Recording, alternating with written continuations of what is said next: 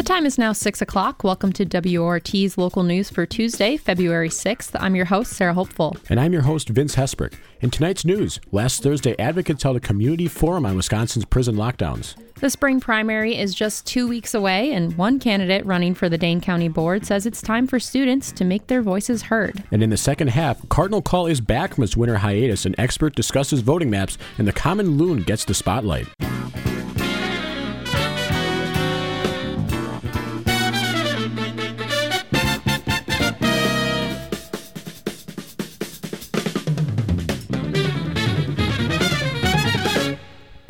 This is Vince Hesprick and Sarah Hopeful with your local news, coming to you live from the WORT studios on Bedford Street in beautiful downtown Madison.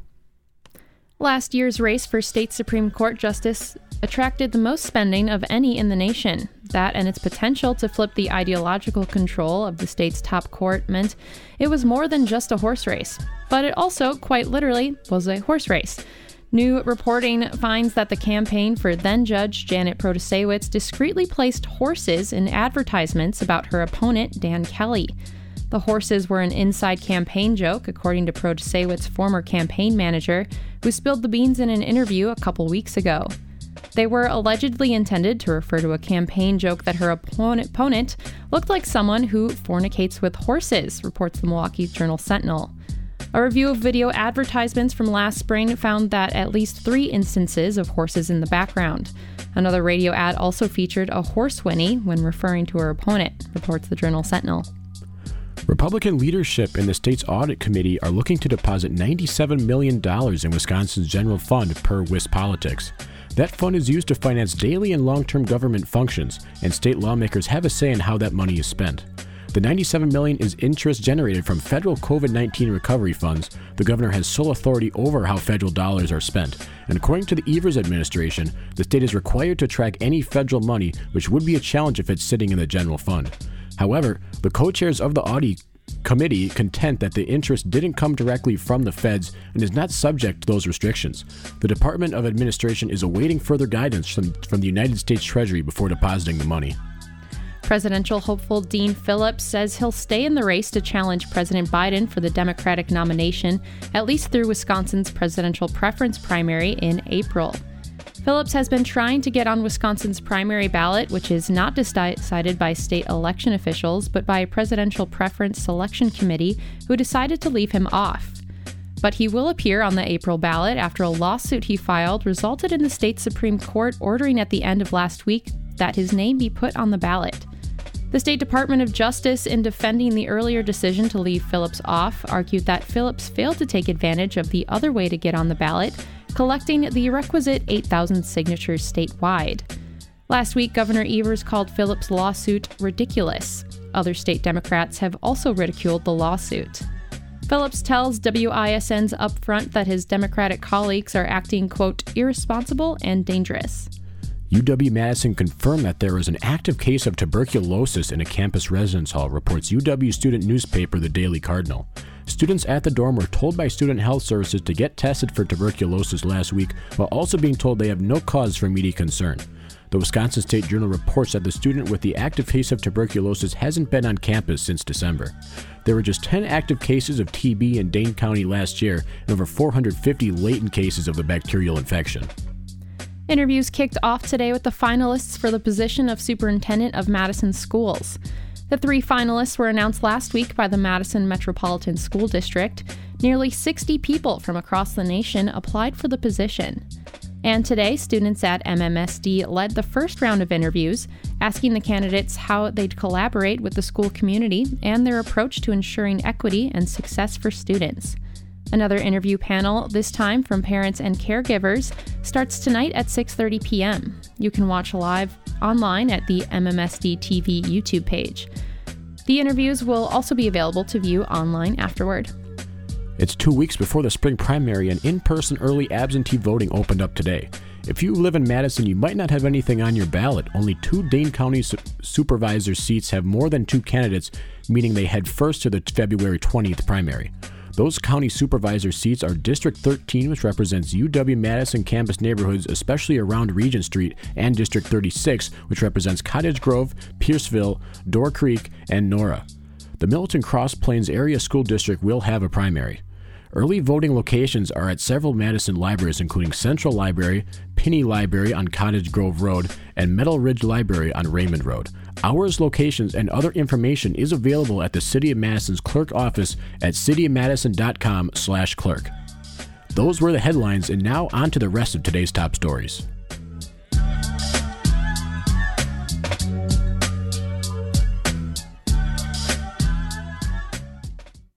Last Thursday, 3 Wisconsin advocacy groups, Wisdom, Moses, and Expo, hosted a community forum to discuss the detrimental effects of prison lockdowns. They met with elected officials and outlined opportunities for transformational justice in Wisconsin. WRT's David Ahrens was there. State correction officials and the governor say that the continuing lockdown in Wisconsin prisons is due to a shortage of correction officers. But that gets at only one side of the equation. Advocates contend that the problem isn't too few guards. The problem is too many prisoners. Last Thursday, the leading organizations advocating for deep reform of Wisconsin prisons met to discuss strategies for addressing the ongoing crisis. One speaker noted, when the pandemic started, the Department of Corrections released almost 2,000 prisoners who had been incarcerated for merely technical violations of their parole or probation. That is, they had not committed a new crime. Wisconsin has one of the highest rates of reincarceration due to technical violations of parole and probation in the nation. Speaker after speaker talked about specific examples of the inhuman conditions and isolation faced by inmates. They talked about their frustration with the governor, who had promised to cut the prison population in half. But after 5 years, there's been no reduction in population, and conditions have declined. I asked David Liners, the director of the statewide network, Wisdom, what was the purpose of the meeting. We're kind of tired of the narrative that, the problem is that there's not enough guards, when the real problem is that there's just too many people in our prisons. And we've got people in these ancient, crumbling facilities, and it doesn't matter how many staff we have. We just really need to move out the people who don't need to be in prison in the first place to be sure that we actually have decent facilities and enough space for the people who remain. The first one is to reduce the number of people who go back to prison on crimeless revocations. That is, people who are on supervision who are sent back to prison because they violated a rule of supervision, not because they've committed a new crime. But because they violated some kind of a rule. Wisconsin sends way more people like that back to prison than most other states do. So we have 5,000 people in Wisconsin prisons right now who are there not because they committed a crime, but because they broke a rule of supervision. And to put that in perspective, that's 5,000 people. All the people in the Green Bay and Waupun prisons combined is 2,000. James Wilbur, former director of prison outreach, talked about the reality of prisons as opposed to the hype from the Department of Corrections. We know that Governor Evers and Secretary Carr issued a press release indicating sweeping measures were going to be taken to resume normal operations at these two facilities. Pointedly, it's false. Nothing significant, nothing of substance has happened at either Waupun or Green Bay. The men in these facilities are continuing to be subject to nothing less than vicious conditions. I really need to emphasize that word. The conditions that these men are being subjected to are absolutely vicious. We've shared the stories. We've had the news report comes out. Waupun and Green Bay is infested with rodents, right? Like, you have mice crawling under their doors. Think about what that kind of living situation would be like when you're subjected to a 6x8 cell for up to 23.5 hours a day, with no access to recreation, no access to artificial light, no programming. Your ability to communicate with your family and your friends is virtually unknown because you don't know if you're going to get a phone call. You don't know if your tablet's going to be operable. They've been subject to food conditions where they've been getting bagged lunches at Waupun twice a day, one hot meal, and we don't even call it hot.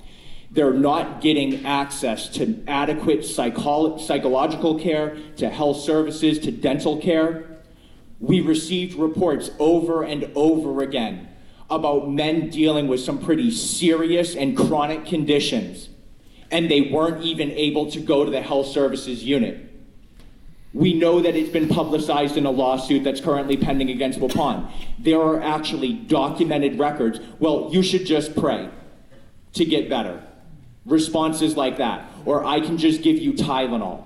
For people who are dealing with heart conditions, who have neurological conditions, right? These are the responses that they're getting. It's entirely unacceptable. I know all of you are here, and so thank you for your commitment, but I can't emphasize it enough. These conditions are not how you treat human beings. It's not okay. And the Department of Corrections has communicated a narrative to both the governor and to the public how they are moving forward in a direction to ease up the lockdowns. Well, we had this press release released in early November. There is still no movement on any wide scale. Governor Evers claimed that there is a capital campaign to determine what renovations need to be done or if perhaps just a new institution has to be created. That capital campaign process began under Governor Walker then in 2016. And we're now in 2024, and you're just saying that you're looking at capital improvement needs for Waupun? It's inexcusable. The claims in the press release about segregation, about reducing the use of segregation, heightening security rounds, those were the public-facing narratives that the Department of Corrections communicated in 2015 under then Secretary Ed Wall. So what they're saying is false. It does not have the substance that they're claiming, and I just urge you to remember this one fundamental truth. These men are suffering beyond any acceptable or reasonable conditions, despite what their criminal record may be. These facilities are unfit for human habitation, and we know that the Department of Corrections, the legislature, and Governor Evers can take immediate and decisive action now. It is possible. I asked Mark Rice, coordinator of Transformational Justice for Wisdom, what is crimeless revocation and his own experience with it. So we know that in Wisconsin, 5,200 people are in the prison system right now for what we call revocation without a new conviction, or crimeless revocation. And that was from a Columbia Justice Lab report called the Wisconsin Community Corrections Story from New York City. We partnered with them to do this report back in 2019. And so we're talking about really minor infractions in some cases, so people can get sent back for missing an appointment with the probation officer, for crossing a county line without prior agent approval, for unauthorized computer or cell phone use. It can be even an arrest for during a mental health crisis. Someone could get arrested for disorderly conduct, actually get a charge, then have the charge dismissed. But even though after it's dismissed, normally you just go home if you weren't under probation, but a person under probation can then, the probation officer actually has the power to move forward with the revocation process. So it actually happened to me. They sent me to Milwaukee State Detention Facility in Milwaukee for 6 months after I'd been arrested. I had a mental health crisis. The judge, public defender, prosecutor all agreed it was a mental health crisis. The judge dismissed the case. But then my probation officer in Milwaukee, who had no specialized training in mental health issues, decided to move forward with the revocation process. Senator Kelda Roys described her own experience as an attorney and as a resident of Wisconsin. I went to the University of Wisconsin Law School, where I had the opportunity to participate in the Innocence Project. And as a clinical student, I went to many of the prisons around the state. And I saw firsthand how challenging the conditions were in prison. And I think that many Wisconsinites, what is out of sight is out of mind, and we don't realize the money that is being spent and what is being done in our name and with our permission, and how not only does it dehumanize people, and not only does it harm families and communities, but it makes us all less safe. And ultimately, the goal of the criminal justice system, and my goal as a mother and someone who wants the best for every child in the state, is to have safe communities. This is David Aarons for WORT.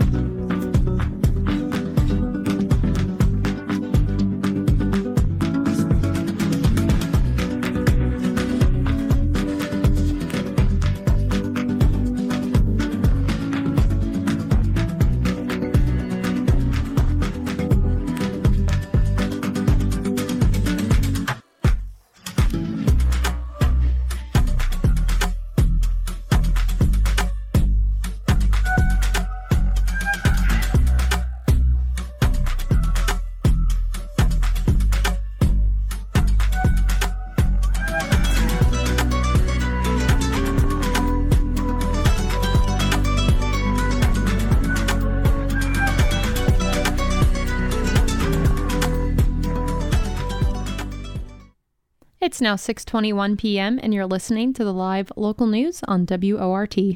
The 2024 spring election season is ramping up. In terms of local elections, the big two races on the ballot are for Dane County Board of Supervisors. Only 2 Dane County board seats have more than 2 candidates. That means that they are first headed to the spring primary in 2 weeks on February 20th. And today we kick off our series of conversations with the candidates. This week we'll take a look at District 13, where 3 candidates are vying to represent Madison's near west side. The top 2 finishers from the primary will move on to the spring election on April 2nd. Tonight, we sit down with our first candidate, Travis Austin, a 22-year-old alum of UW-Madison. He discussed some of his priorities with WORT news producer Faye Parks. Thank you for joining me, Travis. Glad to be here. So to start, can you tell us a little bit about yourself? What is your background, and what inspired you to run for the Dane County Board? I am a recent graduate from UW-Madison. I graduated in 2023 with a degree in political science, as well as undergraduate certificates in public policy and environmental studies. This fall, I'll actually be starting my master's in public affairs through the Follett School, and will be continuing my studies that way into policy analysis and those type of data analyses when it comes to choosing what policies are best and that type of stuff. Outside of school, I currently work for the UW Athletic Department in a office position. And volunteering work, I volunteer with the Badger Boys State program. It's a volunteer-run program for junior to soon-be seniors in high school over the summer. That is a week-long course about civics and engagement. And on top of that, we also try to teach them about leadership and healthy masculinity and stuff like that as well. And lastly, I also am a member of the UW Health HIV/AIDS Comprehensive Care Community Advisory Council. And so I'm one of the members of the organization and actually being considered for the co-chair position at our upcoming meeting in February. And so what kind of background do you have in politics? So yeah, my background in politics started over the COVID times. I was a freshman at Madison and got, booted back home out of the dorms when COVID hit in 2020. And that got me interested in my local politics. I picked up cycling over COVID, and you're very in tune with your local road quality when you are on a bicycle versus a car. I then felt compelled to initially do a write-in campaign for my local town board. Didn't win that, but then I went back at it again, still feeling connected to my local hometown in the town of Barry in northwestern Dane County. I actually won and got on the town board there, and I was glad to be able to serve there for the past 2 years. And then also on top of that, I now have found myself just after I've graduated from undergraduate school, and I found myself far more connected to the Madison community, and I feel I can bring my knowledge and leadership and experience in the elected office and also through the studies I've been doing at UW-Madison to the Dane County Board. So what are your priorities for District 13? What changes would you like to see there? The biggest priorities that Dane County District 13 really need to see is because it's a mostly majority student district, right? And the biggest concerns us students have is affordability of housing near campus, right? And it's an issue that's prevalent in Dane County at large. However, there's been a lack of housing density near campus. And so I'm hoping to be able to invest county funds into increasing housing density in the county and aim some of those funds directly towards the UW-Madison campus area to be able to relieve those stressors on the campus population and also be able to develop sustainably. Increasing density is the best way forward when it comes to how we choose to develop our county. We have robust job growth, specifically in the tech sector with EPIC and exact sciences. And so I'm hoping to be able to develop the county in a more comprehensive and sustainable way rather than continuing urban sprawl that we've seen across, American history. So as you mentioned, affordable housing is a countywide issue. Are there any other countywide issues that you'd like to prioritize? So yeah, I had mentioned that I have, experience being an advocate for HIV-related concerns and stuff. And so that has just shown me the underside of our healthcare system and specifically also our mental health care system. I struggled myself to be able to find access to mental health care, and many other people do as well. This ties in with criminal justice reform because so many people who end up interacting with our criminal justice system just simply have mental health concerns that aren't being properly addressed because they cannot find adequate care. And so I'm hoping to address those root concerns, both in healthcare access and mental health care access, and also the criminal justice system to be able to then have a comprehensive approach to these inequities that we see. Well, you mentioned criminal justice reform. That is a fairly large talking point this year. And you mentioned how mental health care is extremely important to this issue. Are there any other specific programs or projects that you would like to focus on when it comes to criminal justice reform? Other systemic large problems I'd like to see is I'm glad to have heard the announcement from the Dane County Sheriff's Office of a pilot program of police body cameras. I think it's a great step forward in transparency and accountability from the Dane County Sheriff's Office. That's just a very first step when it comes to addressing these concerns of racial inequality that we have in the county. Our county has been scoring one of the lowest metrics of having about half of our population in the Dane County Jail being minorities, while only about 6% of our actual total population is classified under that. So it's an immense disparity that we need to address and find the root causes that are causing people to interact with the criminal justice system and make sure that we can divert these people before they ever even have to interact with them in the first place. Meanwhile, there is a race to take on County Executive Parisi's role after his retirement. What is your perspective on that? How do you think this transition will affect the county board as a whole? Yeah, Parisi has been a massive figure in Dane County politics for the longest time. And now that he's choosing to, retire from the role, it opens the door for a new perspective. I'm glad to see that we have plenty of great candidates that are, running for the position. But in the interim time, the county board will actually be the one to choose an interim county executive. And so I think making sure that whoever serves in that caretaker role also takes all these immense concerns that us as a county board see existing in our communities, it should be a top priority for us to make sure that knowing that these things have been, potentially left by the wayside and that we need to be addressing them with all urgency, even if this person is only there in the interim capacity until the election in November. All right. Is there anything else you'd like to share with our listeners? I just hope that everyone can, get out to vote in the district and everything, especially students. I know that getting them to vote in a primary where there's only a singular issue on the ballot for a local primary is often difficult, but every single vote matters, and I hope that everyone can, have their voice heard. Thank you again for agreeing to speak with me, Travis. Thank you. That was Travis Austin, one of 3 candidates vying for the District 13 seat on the Dane County Board. District 13 covers part of UW-Madison's campus and the city's near west side. Later this week, we'll hear what Austin's opponents have to say.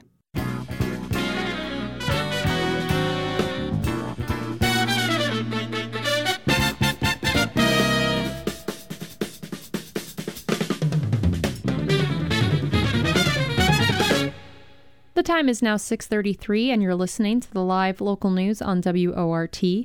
I'm Sarah Hopeful, here with Vince Hesbrick. Thanks for joining us. It's time for Cardinal Call, a segment featuring news from the Daily Cardinal student newspaper at UW-Madison.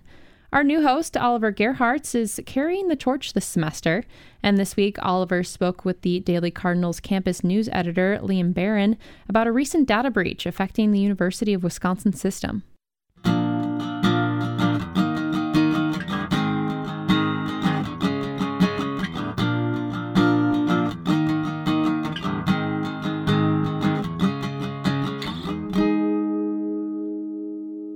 Hello and welcome to Cardinal Call, your weekly dose of UW-Madison campus news from the Daily Cardinal student newspaper. I'm your host, Oliver Gerhardt. Last year, a massive global data breach affected tens of millions of people and thousands of organizations. One affected organization was the National Student Clearinghouse, through which 160,000 UW system records were stolen. Today we're joined by campus news editor Liam Barron to discuss the data breach and the UW system's response. Thanks for being here, Liam. Thank you for having me, Oliver. So when did the data breach take place? So the data breach occurred in the NSC's infrastructure on May 29th, 2023. UW was notified on June 28th, 2023. So it was about a month span until the UW system knew.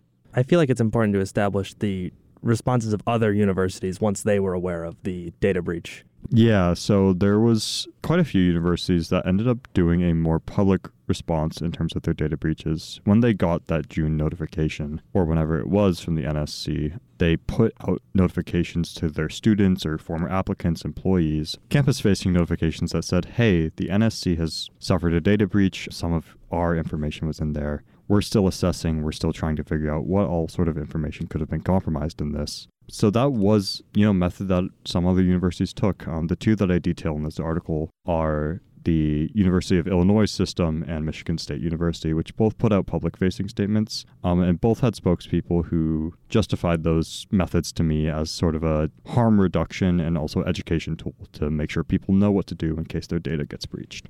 Yeah, so now that we've got that established, what was the UW system's response? Yeah, so the UW system chose not to put out a public notification. In September, UW system schools were eventually named in regulatory reports to California regulators. The NSC submitted, but there's never any sort of public acknowledgement of that, and no news broke from that. But the UW system justified that sort of response in a statement to me as seeing that the data breach didn't have that large of an impact and that it was ultimately contained to a very small number of people. They didn't provide me an exact number, even with repeated questions, so we're still unsure how many people that was. But they said that, throughout the entire process, they were confident that there wasn't a large enough gravity to justify a public response that might have caused people to be more concerned than they should have been. Was their lack of a public-facing statement legal? It's complicated. I'm not a lawyer. The information security professor who I spoke to, one of them isn't a lawyer and the other one isn't as well, but there was a concern that Wisconsin has a data breach law that mandates that organizations who suffer data breaches need to reach out to people within 45 days of learning that they've suffered a data breach. There was a line in an email that I received related to these cyber attacks that said that there were records for which UW couldn't match the address to the person whose information was leaked. So there's a question of what response the UW is legally required to do in that situation. Under state law, if a organization cannot connect the address of a person who they haven't previously contacted to a record, they're required to give some sort of alternate notification system. That could be a TV disclaimer, that could be something in a newspaper, but they are required to sort of somehow try to get in contact in a way that's reasonably calculated to provide notice. And the UW system didn't tell me what that response was. I did ask them about that, and that wasn't included in the statement I received back. So we're unsure. The NSC is a third party, and that's something that people have stressed to me as I've been reporting on this. So it's unclear if that data breach law would apply to the UW in this circumstance, because it wasn't their data breach. It was the NSC's. Oh. On the topic of it being a third party, I think there's a lot of questions raised of what third parties have access to UW system data.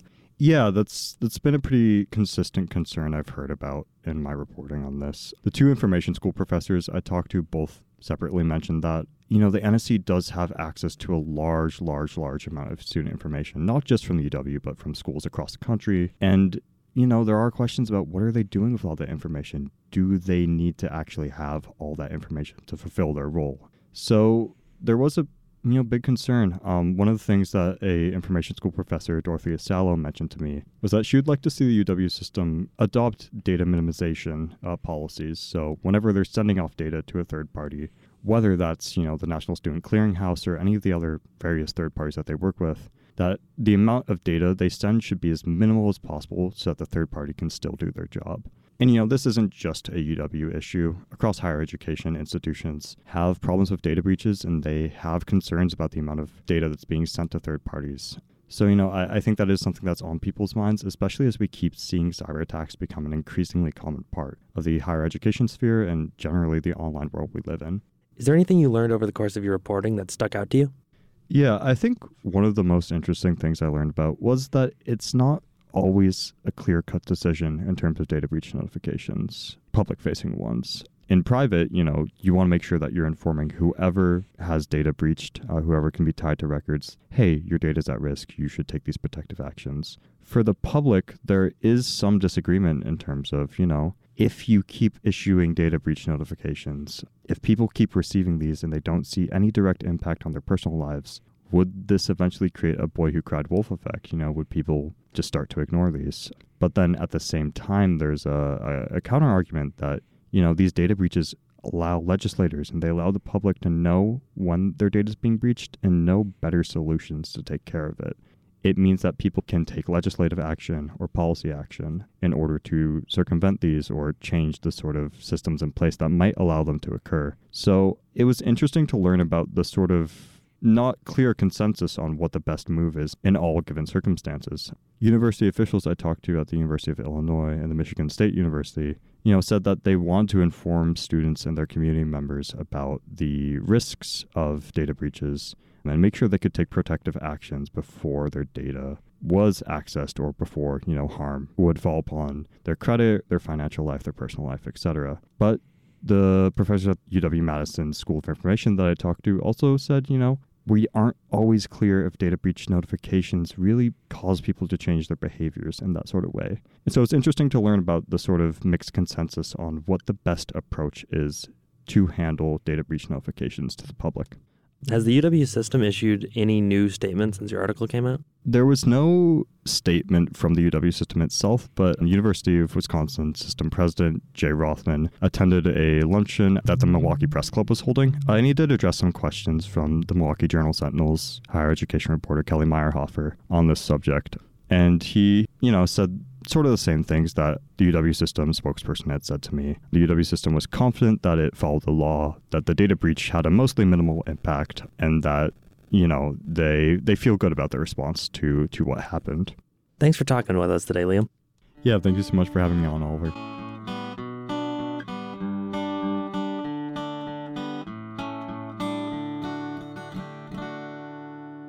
In other campus news, Robert Golden will be resigning as the dean of the UW-Madison School of Medicine and Public Health. Golden said he looks forward to returning to life as a faculty member once the leadership baton is passed. In other news, the university announced a 14% increase in minimum stipends for grad student teaching, research, and project assistants. These changes will take effect in the 2024 to 2025 academic year.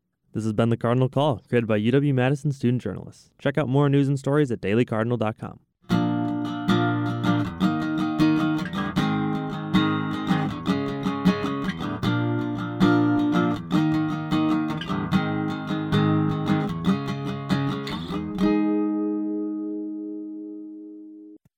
It's now 6:42 p.m. and you're listening to the live local news on WORT.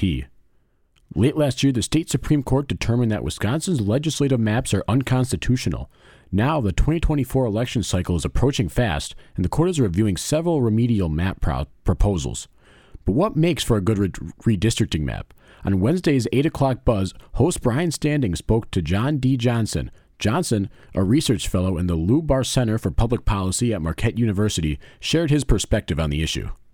After issuing a December 22nd ruling declaring Wisconsin's legislative district maps unconstitutional, the Wisconsin Supreme Court now finds itself the arbiter of a half-dozen replacement maps proposed by Governor Evers, academics, legislators, and activist law firms. To help them with this task, the court's liberal majority hired two consultant political scientists, Bernard Grofman of University of California, Irvine, and Jonathan Servas of Carnegie Mellon University. On February 1, the two consultants dismissed maps drawn by the state legislature and the conservative law firm Will as, quote, partisan gerrymanders not worthy of further consideration, unquote. Unsurprisingly, Republicans cried foul, claiming bias on the part of the two consultants. But all this begs the question, what makes for a good redistricting map? Here to help us with the nuts and bolts of map making is John D. Johnson, a research fellow in the Lou Barr Center for Public Policy at Marquette University. Welcome to the 8 o'clock buzz. Hey, thanks for having me. So, has there ever been a consensus on what constitutes a fair map? I would say not in Wisconsin. If you look back at the history of redistricting here, it's been remarkably contentious. As far back as I've been able to see, the modern era of redistricting begins in the 1960s after the Baker versus Carr and some other U.S. Supreme Court decisions, which established the idea that you needed to have equal populations in districts, the one person, one vote rules. But even before that, it was a lot of court battles, a lot of bickering over what the standards ought to be. There was a time where Republicans thought that, land ought to be factored into the calculation of where districts should be, not just population. It's hard to find a consensus at any point. Now, even in this sort of more modern era where there are some standards, at least around this, that are articulated in statute and in case law, it's still not an easy task. I mean, even this concept of equal population can be really difficult to achieve. Can you talk a little bit about that? Right. Equalizing populations across districts is ostensibly the entire reason we do a redistricting cycle. And the standards for that vary. So the most commonly used way of measuring population equality is you find the range between the most populous district and the least populous district, and then you divide that range by the ideal district size, and we call that the population deviation. Existing case law across the country kind of establishes that less than 5% population deviation for a redistricting plan is probably okay, and more than that is very suspicious. But most plans that I've seen in Wisconsin try to get a population deviation that's much smaller than that, less than 2% or even less than 1%. In the congressional districts, they use an even stricter standard where they try to have deviation of not more than one person between the plans, but that's not necessary because the census data itself is not that accurate. So, extreme literal equal person fidelity to when your data source is not even that accurate is, I think, not a useful exercise. But that, 1%, 2%, even up to 5% population deviation metric is what most places use. So let's back up a second. You talked about an ideal population for each district. And basically what we're doing there is we're taking the total population of the state and dividing it by the number of legislative districts. Is that right? That's right. And how do we determine how many legislative districts there are? Yeah, so that's from, in Wisconsin, our state constitution, which we're allowed to have not more than 99 assembly districts. And then the Senate districts are each made up of 3 constituent assembly districts. So we talk about 2 different maps, the Senate map and the assembly map, but the Senate map is a function of the assembly map in this way. So we've got our number, and then we're trying to hit these populations. Now, one of the things that's been happening in terms of population dynamics in Wisconsin is that there's lots of rural areas that are sort of flat or even losing population. And then there's a couple of urban areas in the state that are growing, Dane County being probably the most significant example. So how do those dynamics, first off, how are they intended to be adjusted when you're looking at redistricting maps? And what has happened in the past that's kind of skewed that? Yeah, so you've, identified the places where the populations need to be rebalanced the most.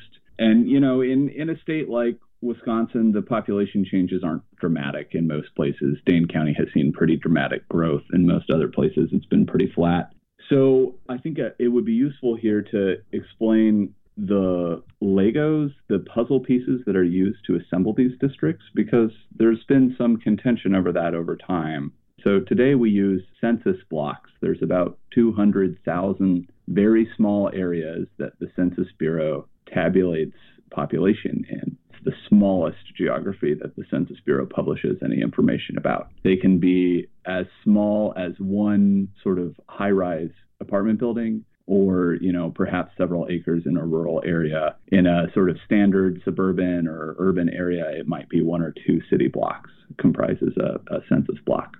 These are currently the small areas that are used to build a district, and you can make very small changes with them because so few people live in each one. Now, it used to be that districts had to be drawn with wards that were themselves created by local elections administrators. It's called municipal redistricting wards. And there are only about 7,000, little more, 7,200 wards drawn by local clerks in Wisconsin. And so back when that was the rule, before the 2011 cycle, I think that provided something of a constraint on gerrymandering, because there was just a less funny business you could get up to when you had these fewer units already drawn to meet sort of like local needs in terms of matching municipality boundaries, being close to polling places, these kinds of issues. And so that old process we had, which I think it would be good to get back to, of using local redistricting wards instead of census blocks to draw these districts with, that process sort of automatically created some of the good government things we're looking for in drawing a new map. That was WORT's Brian Standing discussing legislative maps with John D. Johnson. If you'd like to hear the rest of their interview, check out our website at wortfm.org.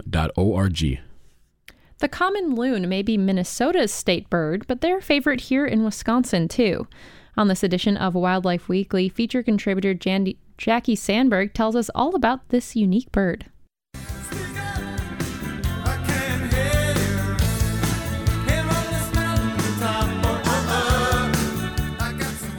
Welcome to Wildlife Weekly. My name is Jackie Sandberg, and I'm the Wildlife Program Manager for the Dane County Humane Society here in Madison, Wisconsin.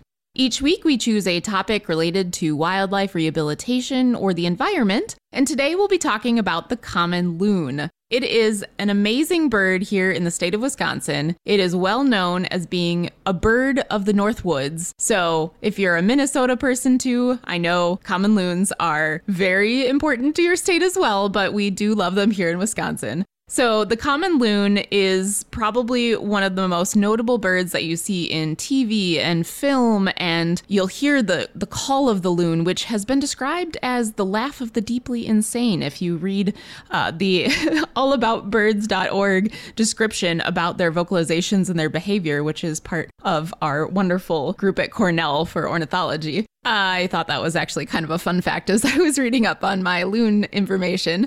They have just a deep-throated, beautiful trill that can be heard across the lakes, especially at night in their unison calls during the breeding season. What a cool bird. They are also like an ancient genetic line of birds. If you didn't know, their anatomy is a lot different than other birds. They can't actually walk on their feet. They can't walk on much more than just like a few flops out of the water when we're talking about breeding and nesting, but they can't typically walk like another bird, like a duck does, because their feet are actually angled towards the back, and it is made for being able to catch fish really effectively. So their swimming techniques and the way that they use their webbed feet is just absolutely incredible. They can do a 180 flip turn within just like a fraction of a second to be able to catch a fish. So gotta appreciate loons for what they are.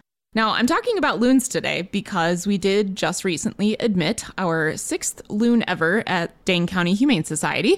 I know that sounds a little strange because you would think, well, hey, Madison has a lot of lakes and we see loons out on the lakes all the time. Right now in the winter, they are in their winter plumage, which is really just a drab gray. They are mostly like plain gray above and white below, and they won't turn into their breeding plumage until we get closer in the spring and summer, which is that beautiful black and white checkered pattern that you are probably familiar of seeing photos of. Or if you go into any, store in the Northwoods, there's a loon probably as an icon in a lot of different, shopping tidbits and things you can take away to commemorate your experience of being up north.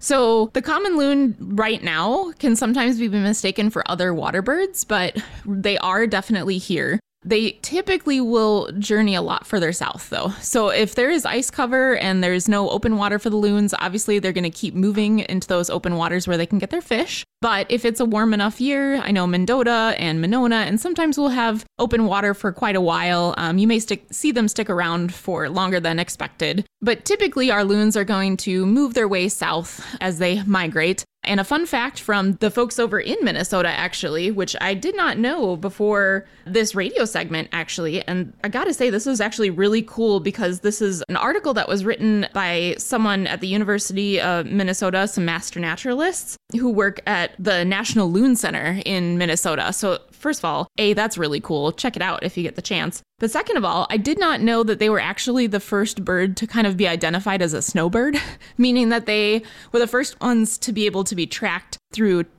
our mark recapture techniques, whether you're talking like telemetry or GPS, etc. But they moved their way down south from the northern states or from Canada, and usually obviously staying in waterways large enough for them to land on, and they need really clear water for fishing. But they'll move their way south. The first one went from, kind of the Minnesota, Wisconsin area to like Iowa and then south until they reached to Florida. So that's, I think, a really fun fact to know is that was the first one to know that they moved south for the winter. So largely in loon populations, the juveniles will spend more time exploring for the first 2 to 5 years and staying to coastal or water areas for fishing until they kind of find their permanent location where they want to stay.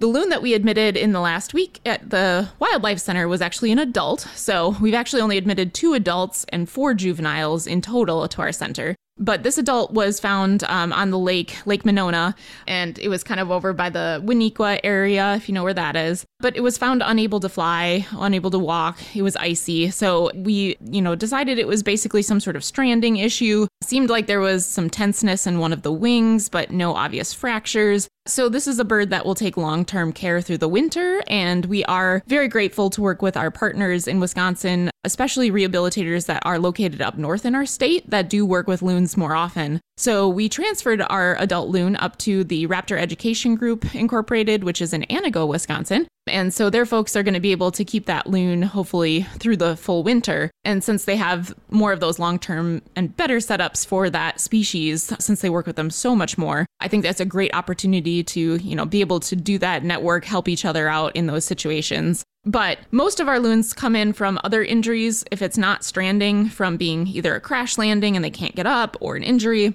most often it's going to be from ingesting fishing tackle that comes from the fish they eat. So we have had a number of loons, unfortunately, that have either passed away in care or we had to choose with our vet team, post-surgery or in surgery to euthanize for some reason because of fishing tackle that was lodged in their GI tract. So it's obviously a huge risk. So if you're a fellow angler out there at all listening, always trying to help educate people about cleaning up their fishing tackle, their fishing line, anything that would harm the wildlife in our lakes and streams. The cleaner we can keep it for everyone, the better off, and wildlife, of course, is going to benefit from that. So the common loon, obviously a very special bird that we have here in our state. Again, not a bird we see very often, but we were so glad to be able to help rescue in this situation, triage, and get him up to a northern clinic. And we are going to hope the best for this loon that came in to DCHS, but we are still available to intake those types of animals and get all of the, veterinary types of care and diagnostics done right away so that we can figure out exactly what's going on and what we can do to help rehabilitate them if we can. So be on the lookout for common loons. They are still around since we just recently had one, but hopefully most of them are south and we'll start to see them come back in the spring here for our wonderful northern Wisconsin spring and summer season when baby loons sit on their mom's backs. It's an amazing sight if you've never seen it. So that's our segment today about the common loon and appreciating them for all that they are. And if you have any questions about wildlife, or you find a loon, or you need help with an animal that's sick or injured, give us a call at 608-287-3235. Thanks for listening here on WORT. This has been Wildlife Weekly.